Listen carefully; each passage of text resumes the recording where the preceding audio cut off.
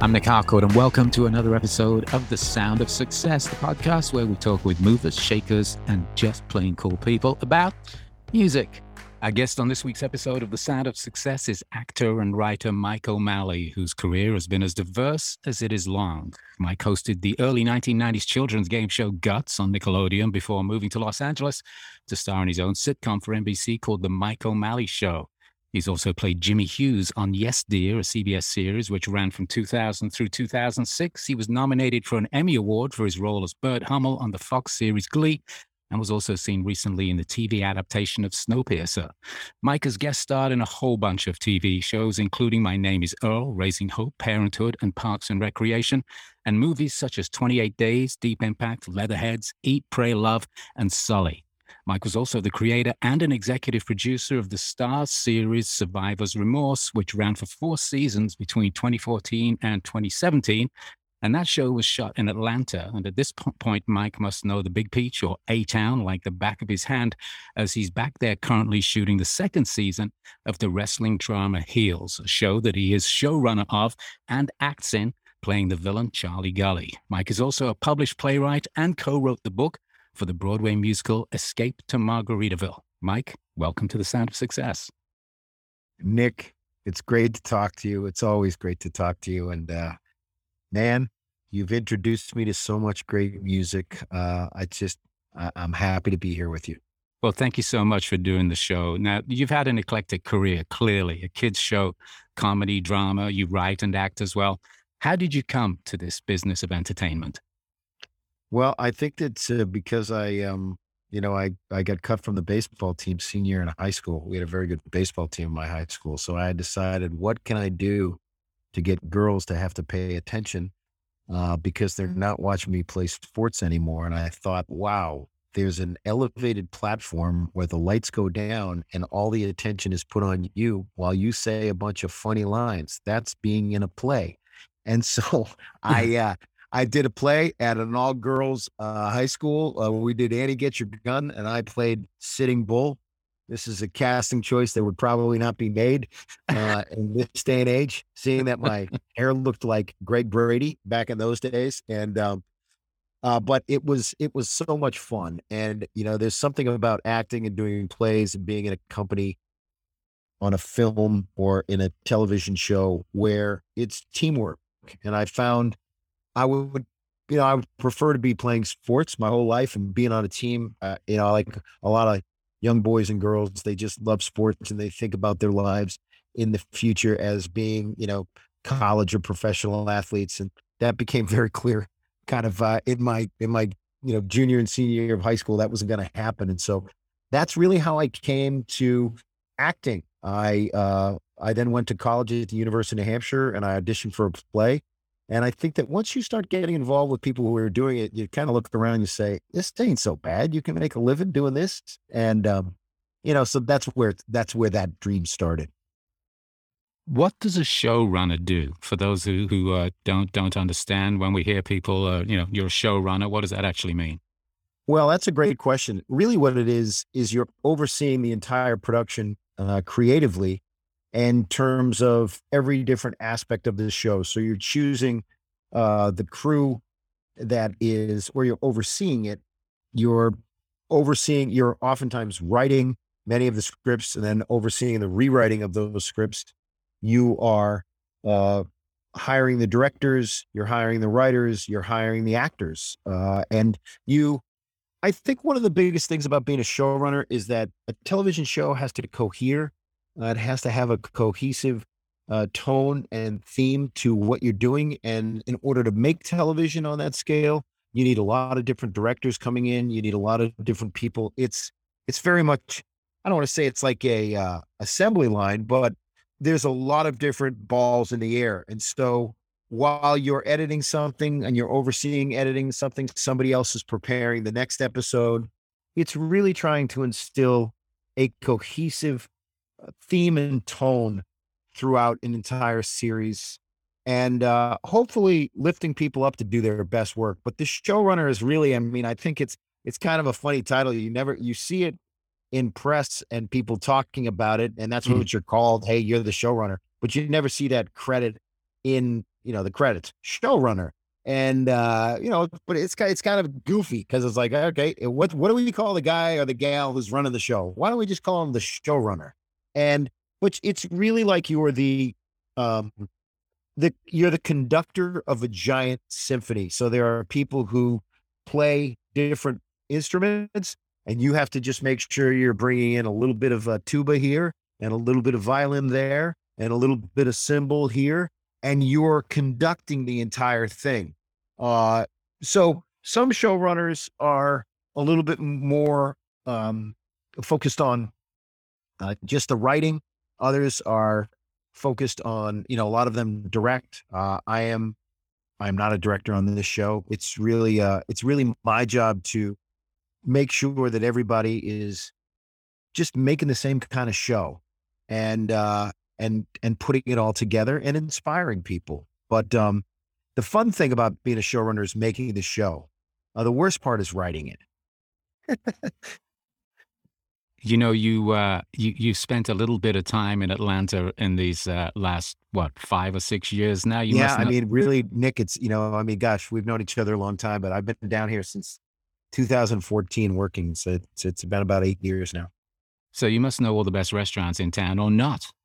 Do you get time? Well, I'm not as my wife is the foodie, and I am a guy who kind of just sticks with what works because I don't want to be disappointed. But my favorite restaurant in Atlanta is Soto, and it's kind of our home away from home down here.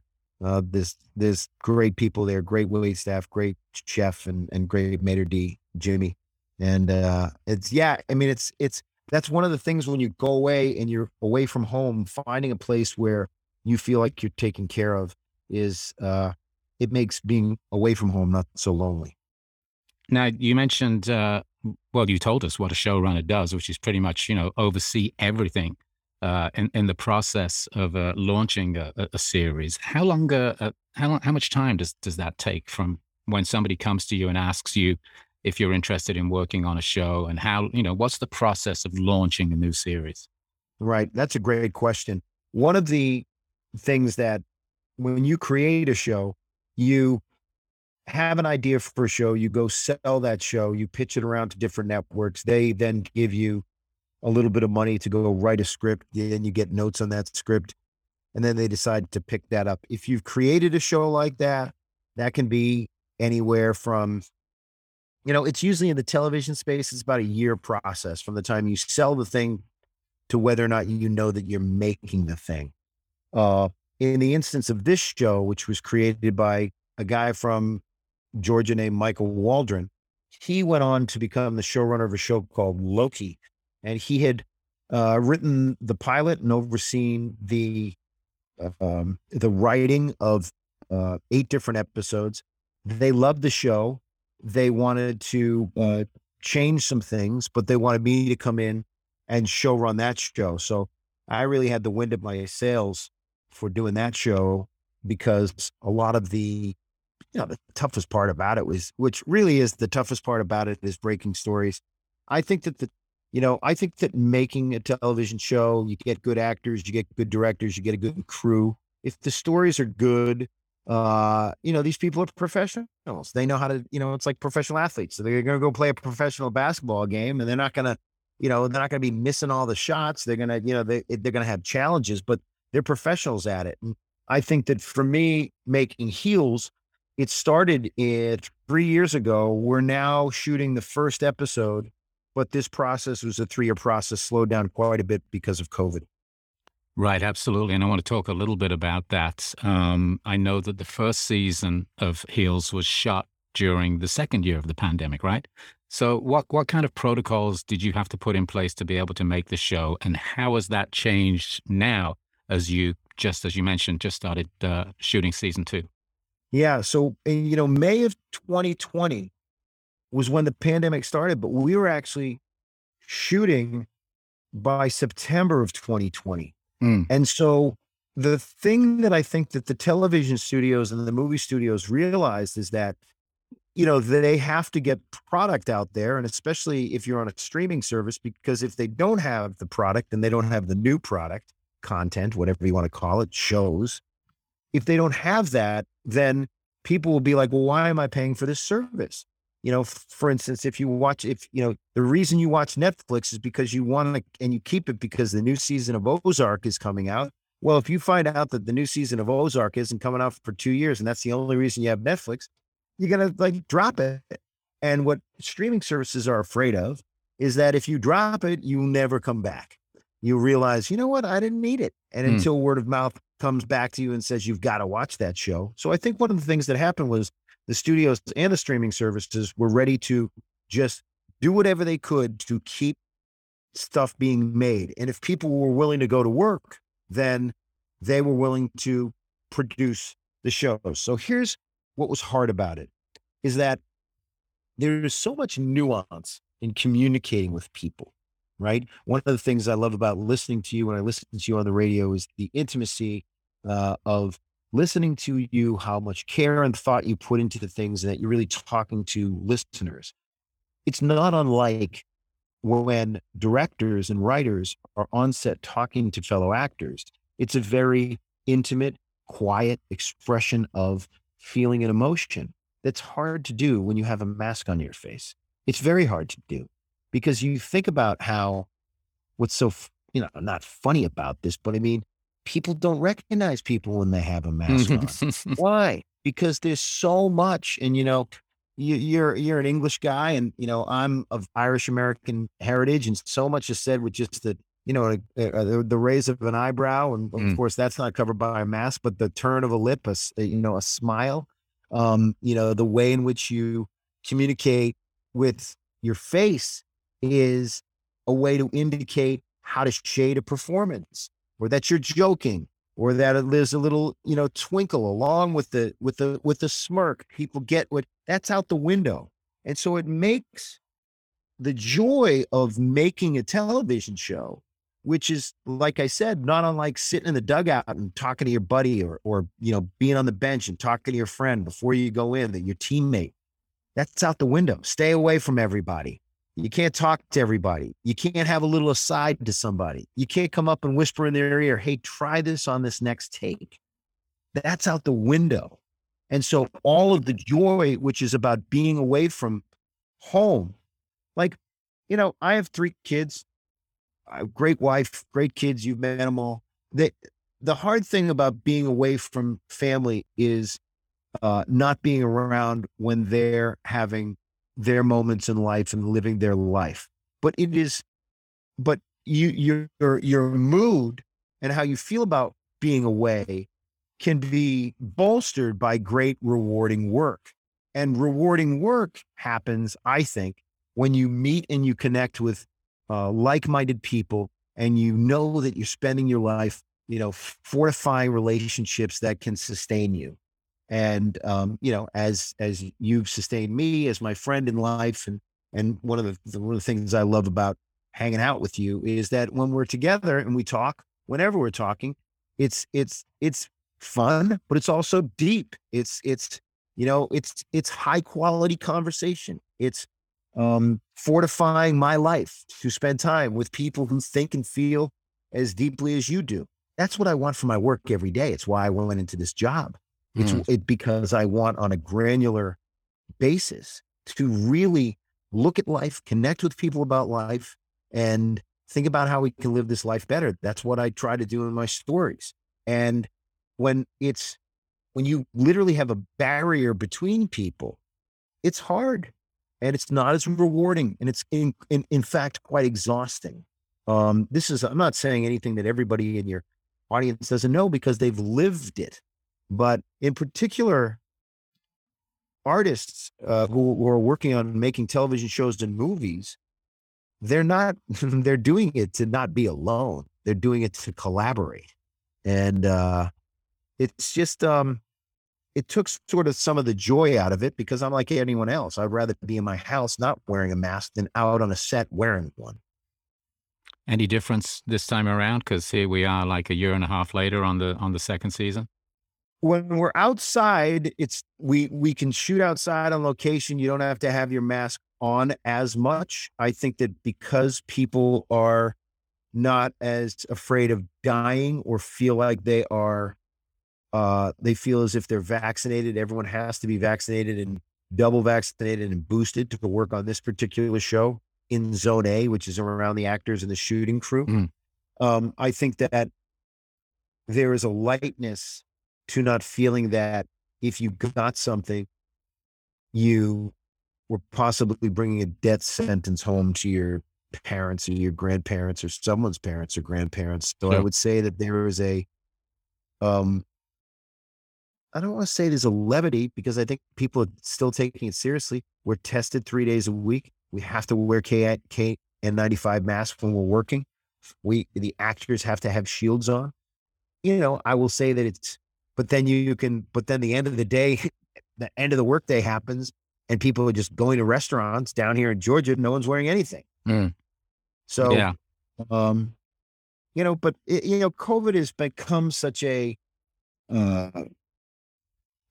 fraught subject for so many reasons. And I'm sad that it has, because I understand. I have kids, you have kids. It was terrible for kids, especially, because, they feel as if they've lost years of their lives that they can never get back. Whereas myself, if you were to take a picture of me 2 years ago, I don't know if you'd see much of a difference. You do have a big beard right now, though, and that's for your role. And we're going to talk about music any second, but let's just follow up on this just very quickly. So you told us about all the work you have to do that is involved in being a showrunner, and then you decided you were going to act in it as well. I mean, because you're not doing enough, right? So Well, clearly there was a role in this that spoke to you. Tell us a little bit about Charlie Gully. the role of Charlie Gully, he owns a bait shop and a tackle shop, which is also a combination place to buy firearms. I just thought it was a delicious role. He was the villain in the piece, or at least the antagonist. And my friend Pete Siegel, who was directing the show and is a fantastic director, and directed Tommy Boy and Get Smart and Anger Management and 50 First Dates. This guy, Longest Yard, he's a fantastic director and a very successful one too. I trusted him. I couldn't be objective. He goes, what was happening is that we'd be at auditions and I would be reading opposite, some actors who were reading scenes with this. I would be reading Charlie Gully, and he's just like, yeah, you should do this. And I was like, yeah, listen, I'm an actor. You tell me I'm going to be good in something, I'm going to do it. Whether it ends up being true or not, I don't know. Is it more fun to play the bad guy? Oh, 100%. Let me tell you something. Acting is, I don't want to say it's a breeze, but once you get an acting job, once you get a job, it is the best job in the world. Now, granted, I'm not getting parts like Daniel Day-Lewis, where we need him to play Lincoln. Does he sound like Lincoln? Does he look like Lincoln? I mean, I'm not like, you're not getting a lot of, I'm just there as a guy, standing by the light. Maybe there's some comedic asides that come my way, but it's just a blast. It is such a blast. On Snowpiercer, there's probably more shots of the back of my head than there are of the front of my face, because I'm always in scenes with Jennifer Connelly and Daveed Diggs. Who you want to look at? Me? Gollum over here? Gollum with the gray beard? Or Jennifer Connelly? Half the reason I did the show is so I could look at Jennifer Connelly. So, I mean, it's hilarious that, but it's great to just be with a group of people and playing a part. And that's what I love about acting, is you're on a team. And let's all just, throw the ball around a little bit and see what we can come up with. Yeah, I'm a little worried that you told people I'm deep. So, but I appreciate that. Whenever I don't think that you can listen.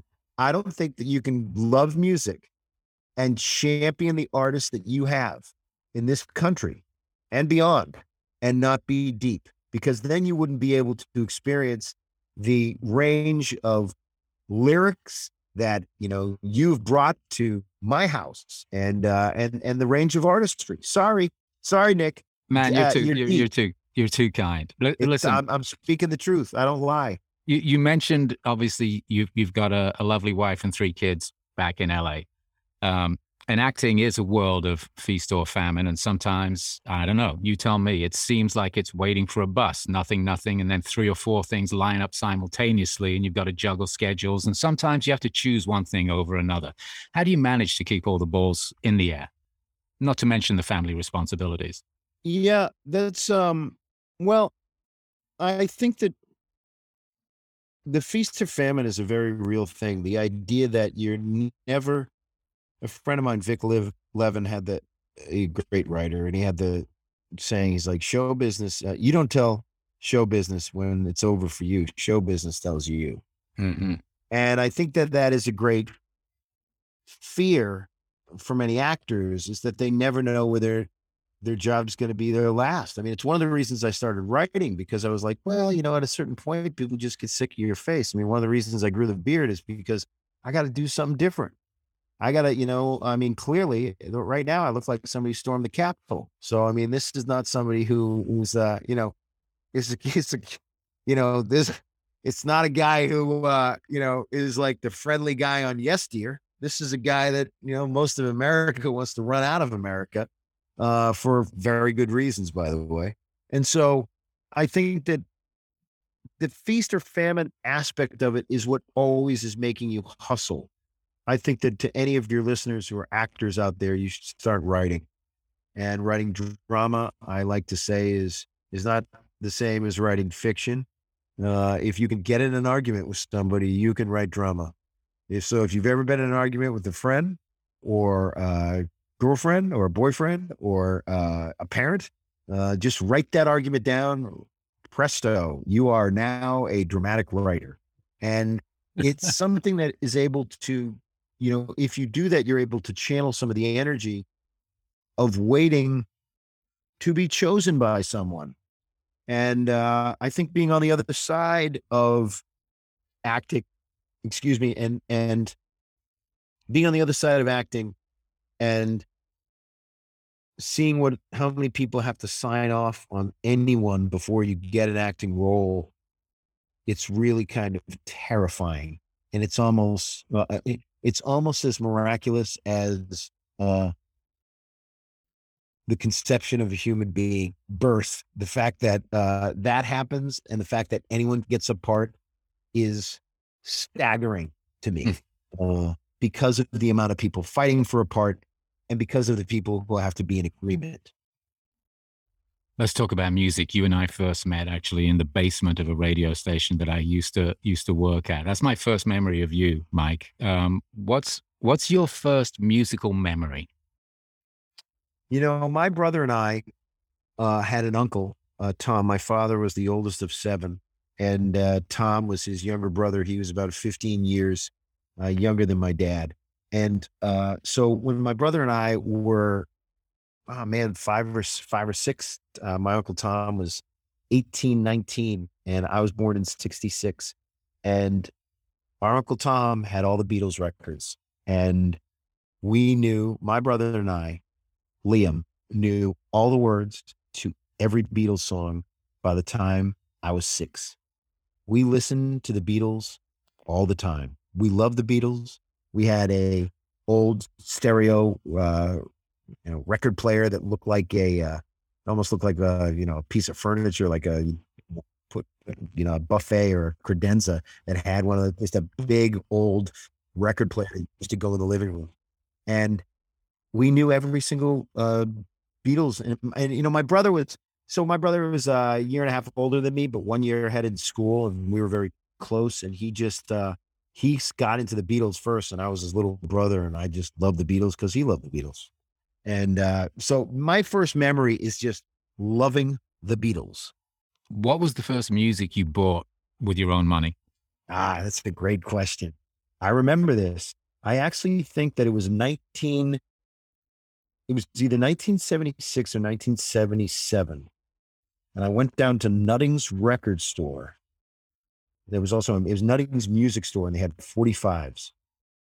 So you'd have to actually check the year on this, but I think the first 45s I ever bought were Peg by Steely Dan and Come Sail Away by Styx. I bought them both at the same time. And then the first album I bought was Armed Forces by Elvis Costello. So, a lot of my music was I was not a musician. My brother's a guitarist and a great songwriter. But I was definitely just more focused on sports, basketball, baseball. And that's what I did with my free time. But I loved music. My parents, played music. My father was in a barbershop chorus and also a barbershop quartet. He sang. So there was always music in our house. They would play Broadway musicals and Gilbert and Sullivan, but also, barbershop music. And then they loved music, but my brother had amazing musical taste, and he started with the Beatles and then went up. And then by the time he was in, gosh, 8th or 9th grade, London Calling, and, he was in a punk rock band. And so, I grew up in New Hampshire, about 40 miles north of Boston. So then he was in a hardcore punk band. And so his band opened for the Ramones when we were in college. Wow. And so all of that indie rock music that was happening in that time in Boston. So it was very eclectic. So my brother, what he was into, I was into. I was just looking up Steely Dan, and Peg was on Asia, which came out in '77. And I think that the Elvis Costello first Elvis Costello album came out around about the same time. Very different records, though. So you're already eclectic in your musical taste there. Well, what's interesting is that I think one of the things that's been lost, and maybe I don't want to say lost in a bad way, is that if you want to listen to music, you had to listen to it on the radio stations. And we were close enough to Boston, so we had good radio stations, but college radio wasn't so, you certainly couldn't get any college radio up in New Hampshire from Boston at that point. And so, you listened to what was on the radio. I remember one of my first favorite songs was Band on the Run was one of my first favorite songs. What was that? 74, 75. And then Wings. Yeah. And 75, then, I think. Yeah. Yeah. And there's one of the first favorite songs I can remember as being a little kid was And When I Die by, was it Three Dog Night? And I was just like, but I just remember, and so, even my parents were like, okay, this is a 6-year-old kid, 7-year-old kid. Its favorite song is When I Die. And when I die, and when I'm gone, there'll be one child born in this world. Carry on, carry on. I mean, it's just like, I remember like, wow, this song is so deep. And when I die, I'm like, I don't know. You have to look at when that song came up, but I just remember being little. Well, Band on the Run was 73. I was a couple of years off on that. You were mentioning your brother playing in a band and seeing your brother playing live. What was the first concert you went to without parental supervision? That's a good question. I mean, it might have been James Taylor, probably. Like, I was not a big going to concert guy. They were expensive. You'd have to go down to Worcester, Massachusetts or Boston. Probably James Taylor when I was in college. Yeah, should have gone to more. Made up for it later. I interviewed James Taylor, I don't know, 5 or 6 years ago for that Guitar Center Sessions TV show I used to host. And what an incredible musician, but what a lovely man. Talk about deep. Yeah. Yeah, and he's what I'm amazed with James Taylor is just how crystal clear his voice still sounds. I was very lucky when I was working for Nickelodeon. The guy who was doing the Nickelodeon live tour was also the stage manager at the Paramount Theater, which is in Madison Square Garden. And when I say that I got 2 seats, front and center, to see James Taylor, this guy got them for me. And oh my God, it's just listen, I mean, that's the thing. I talk about, you and this country and eclectic music and why people know Nick Harcourt, from your eclectic taste and what you've brought to people. Look at that. James Taylor, Steely Dan, the Ramones, London Calling, the Clash, Styx, Three Dog Night, the Beatles. I mean, I love music. Do you dance? And if you do, what what do you listen to when you want to I dance? don't listen, I no longer dance, but when I was in college, I certainly knew that if you would like to get the attention of the girls who are on the dance floor, um, that's where you should be. I did, as an actor, to get out of the University of New Hampshire, have to take literally theater dance class. Hmm. I will still attest to the fact that tap dancing is the most difficult thing I have ever attempted. And I'm willing to bet anyone has ever attempted. If you ever see a tap dancer, stop and really appreciate it, because it's so hard to do. Like, it's ridiculously hard to do. It's the reason why a lot of people don't do it, because it's really, really hard to do. But I mean it. A I lot of mean, tap tap dance. dancing is very cool, but it's really hard to do. And so, but dancing, I don't dance anymore because I look ridiculous, but I loved dancing when I was in college, and going to bars and it was fun. What do you listen to if you're feeling sad? Well, uh, I try actually not to.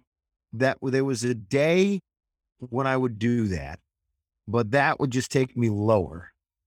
I will say that I love a contemplative music. Um, I love explosions in the sky. This will destroy you. Cigaros, which I think you introduced me to them. Hmm. Um, but I don't know. I'm a pretty lucky guy in the sense that I don't have a lot to be sad about. I think in my 20s, going through whatever relationship or searching phase that or just that period of your life between 21 to 27, which I think is one of the hardest periods of people's lives, sort of leave the bosom of friends. You got to make, your own money. Some of your friends are getting more successful while you're struggling, and Mm. and people are kind of playing musical chairs and looking around. And if you want to be in a relationship, uh, you know, or is this person somebody I want to settle down with? I don't necessarily think that's what's happening now as much, given what I've seen of my daughter and her friends. But I think that during that period, um, of my life, I was probably, I don't know, I was listening to some version of, I was too old by the time emo really became popular, but there was probably a version of emo that I was listening to. Blue Nile. I don't know. You know what I mean? That's not really emo, but um, Love the Blue Nile. yeah, yeah. I don't know. Yeah. Well, you did just say you were listening to a Three Dog Night song when you were a kid that was talking about death. So Yes. But listen, man, I have no problem with anybody gets deep. I love it. I'll go deep in 2 seconds. I love it. I love people. I think life is so incredibly amazing, yet ridiculous. Like, this entire thing, like, it's so ridiculous. Like, think about this, Nick. At one point, we all die. Like, we just you lights do? out. It's all over. How ridiculous is that when you really think about it? Like, I was saying to somebody the other day, I was working so hard on this script, and I said, if I die doing this show, tell everybody it wasn't worth it. Yeah. But I mean, that's it. I mean, this whole thing. Yeah, And then it's by the way, and then you die. yeah, it's all ludicrous. Might as well try and figure out how to, at least not be too depressed while we go through however many years of this we get. Um, do you have a favorite music video? And if so, why?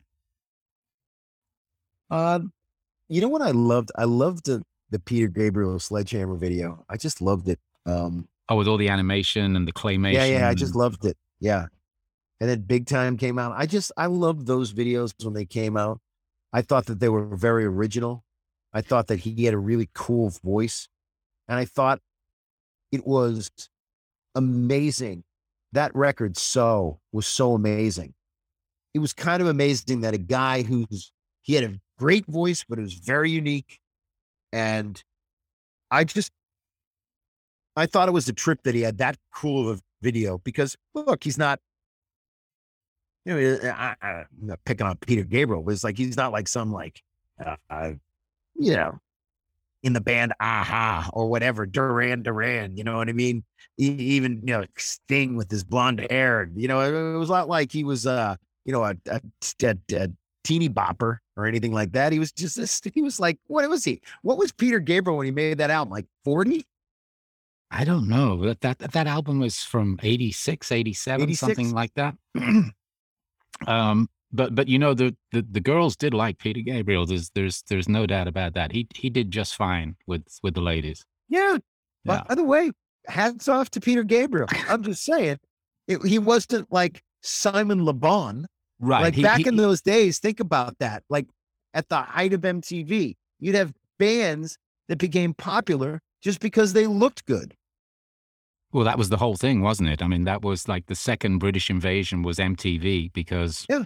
all those bands had videos, and there was no video production in America at that time for music. So Right. all those guys like Duran Duran and Spandau Ballet and all those early 80s bands took off. But the thing about Peter Gabriel that you mentioned that was amazing is that it wasn't just the music. He saw a much bigger picture creatively in what he could do with a song. And then those videos that he made were unlike anything that anybody else had made. Because as we just sort of alluded to, it's Duran Duran. It's, guys on boats with models, and Gabriel's expression of, through his video was a little bit different. Yeah. Well, listen, I wanted to be with the guys on the boats with the model. I'm not saying I didn't, but again, then you'd watch their songs. You're like, why do those guys get to be on the boat with the models? Yeah. Do you have a recent musical discovery?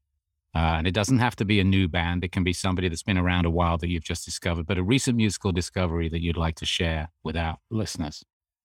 I love the War on Drugs. I just think they're so good. I listen to them over and over. I've been blown away from them. There's also, what's so great about the music services is that yes, they're tracking you and they probably have planted a chip in your head, but you can really, you get fed different music that you wouldn't be expecting to, hear, or maybe you wouldn't even have an opportunity to hear if you did not,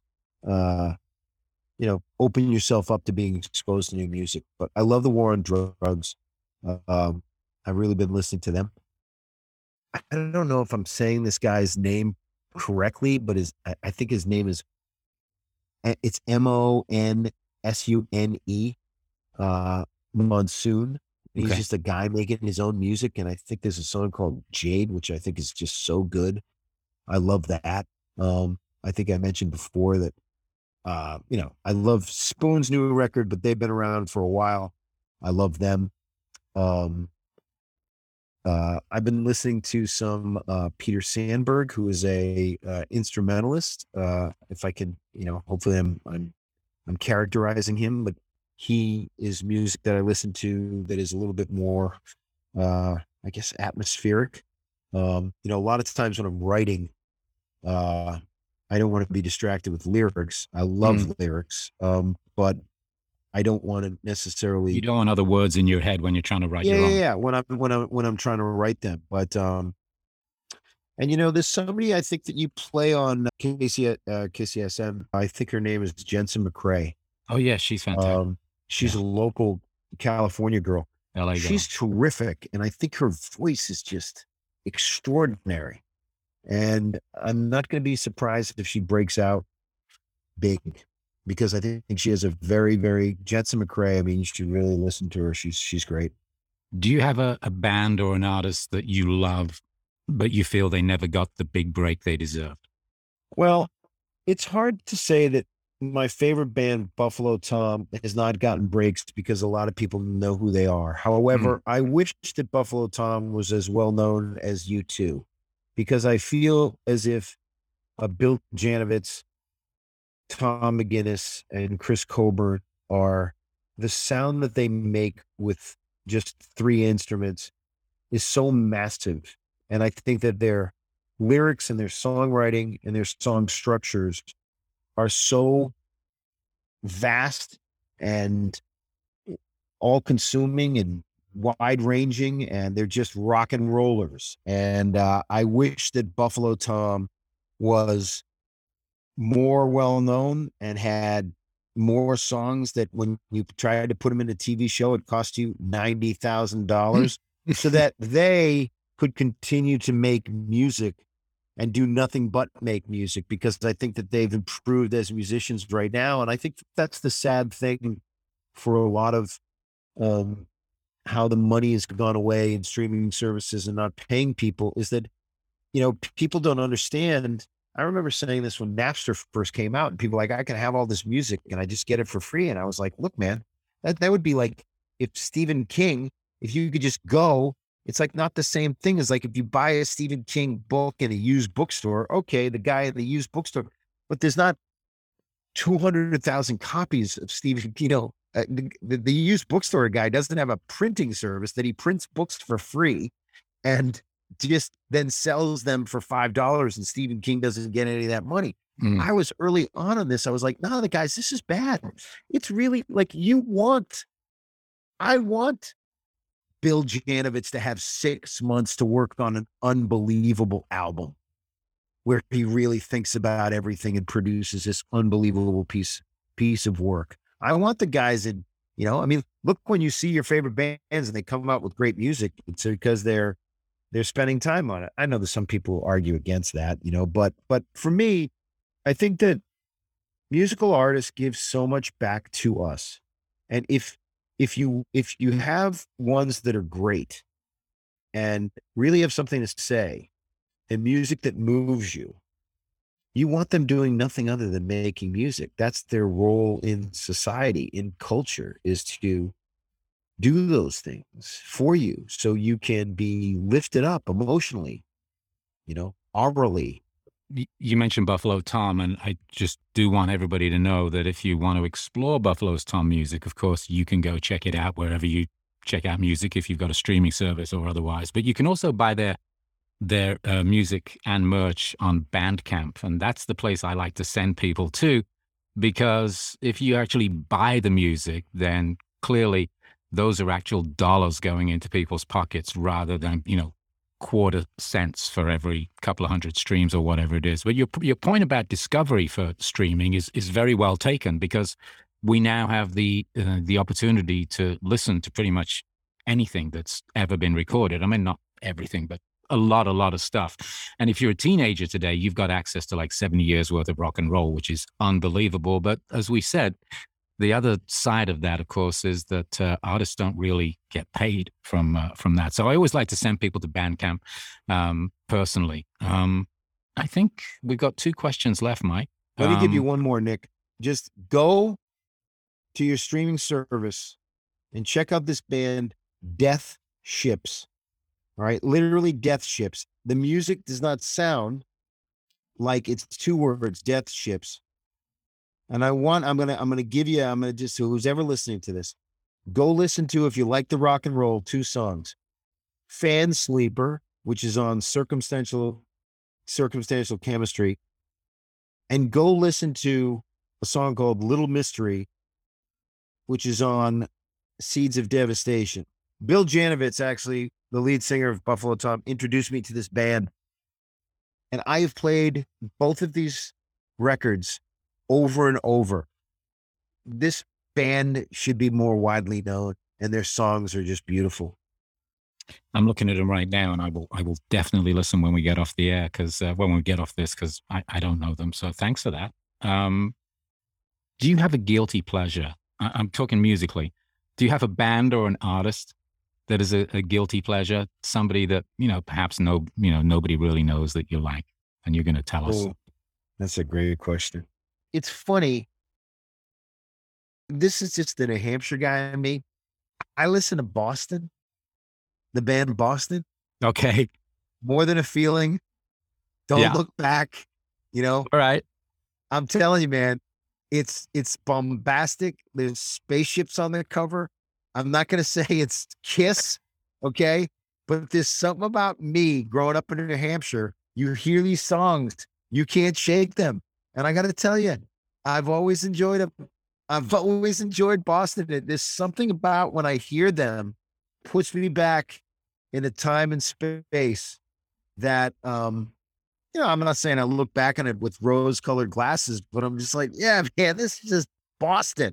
Like, who says like, oh, my favorite band is Boston? You know what I mean? Because even when we were like growing up, we're like, it's not really a band, they were put together just to make the records and they don't really tour around. It's not like a bunch of buddies got together and made the band. Plus they're named after the city that they're from, which is ridiculous. Yeah, but they had a spaceship on the album cover. Let me just tell you, at the end of this interview, click on Don't Look Back by Boston. It's a little guilty pleasure. Yeah, okay. Thanks for sharing that one with us. We're just about done here. I always like to wrap up with this same question, which is, how are you feeling right now? I'm feeling great because I got to spend some time talking to my friend Nick, and it is reminding me that this is why we need to get together with people, because talking and connecting and laughing, you don't laugh when you're alone. You don't laugh when you're sitting there watching. I mean, maybe people laugh when they're watching something, but actually being together is the best thing. And so how I'm feeling right now is I'm glad that you told me to do this. It's at the end of a long day in Atlanta, but it's making me feel a little less sad that I'm away from home. I'm not with my family and not with friends. So yes, I'm going to go put on, I don't know, what am I going to go play? I'm going to go play Dan Fogelberg's Same Old Lang Syne. Okay. Another song that I was like, before I even realized, like, that song is about like two people who are 40 running into each other at the grocery store. And I was like 14 when I heard that. I was like, oh my God, this song is so sad. I was like 14. And the snow turned into rain. Go listen to that song. Everybody, go listen to that song after this interview. And if you're alone, make sure there's not a knife right at your neck or near your wrist. Okay? It's funny, you mentioned the Blue Nile a little bit earlier on, and it's one of my favorite bands, and that first album in particular. But I do remember somebody describing it to me once as, music to get into a tepid bath to and just open your wrist. I mean, it's so true. It's so true. But you know what?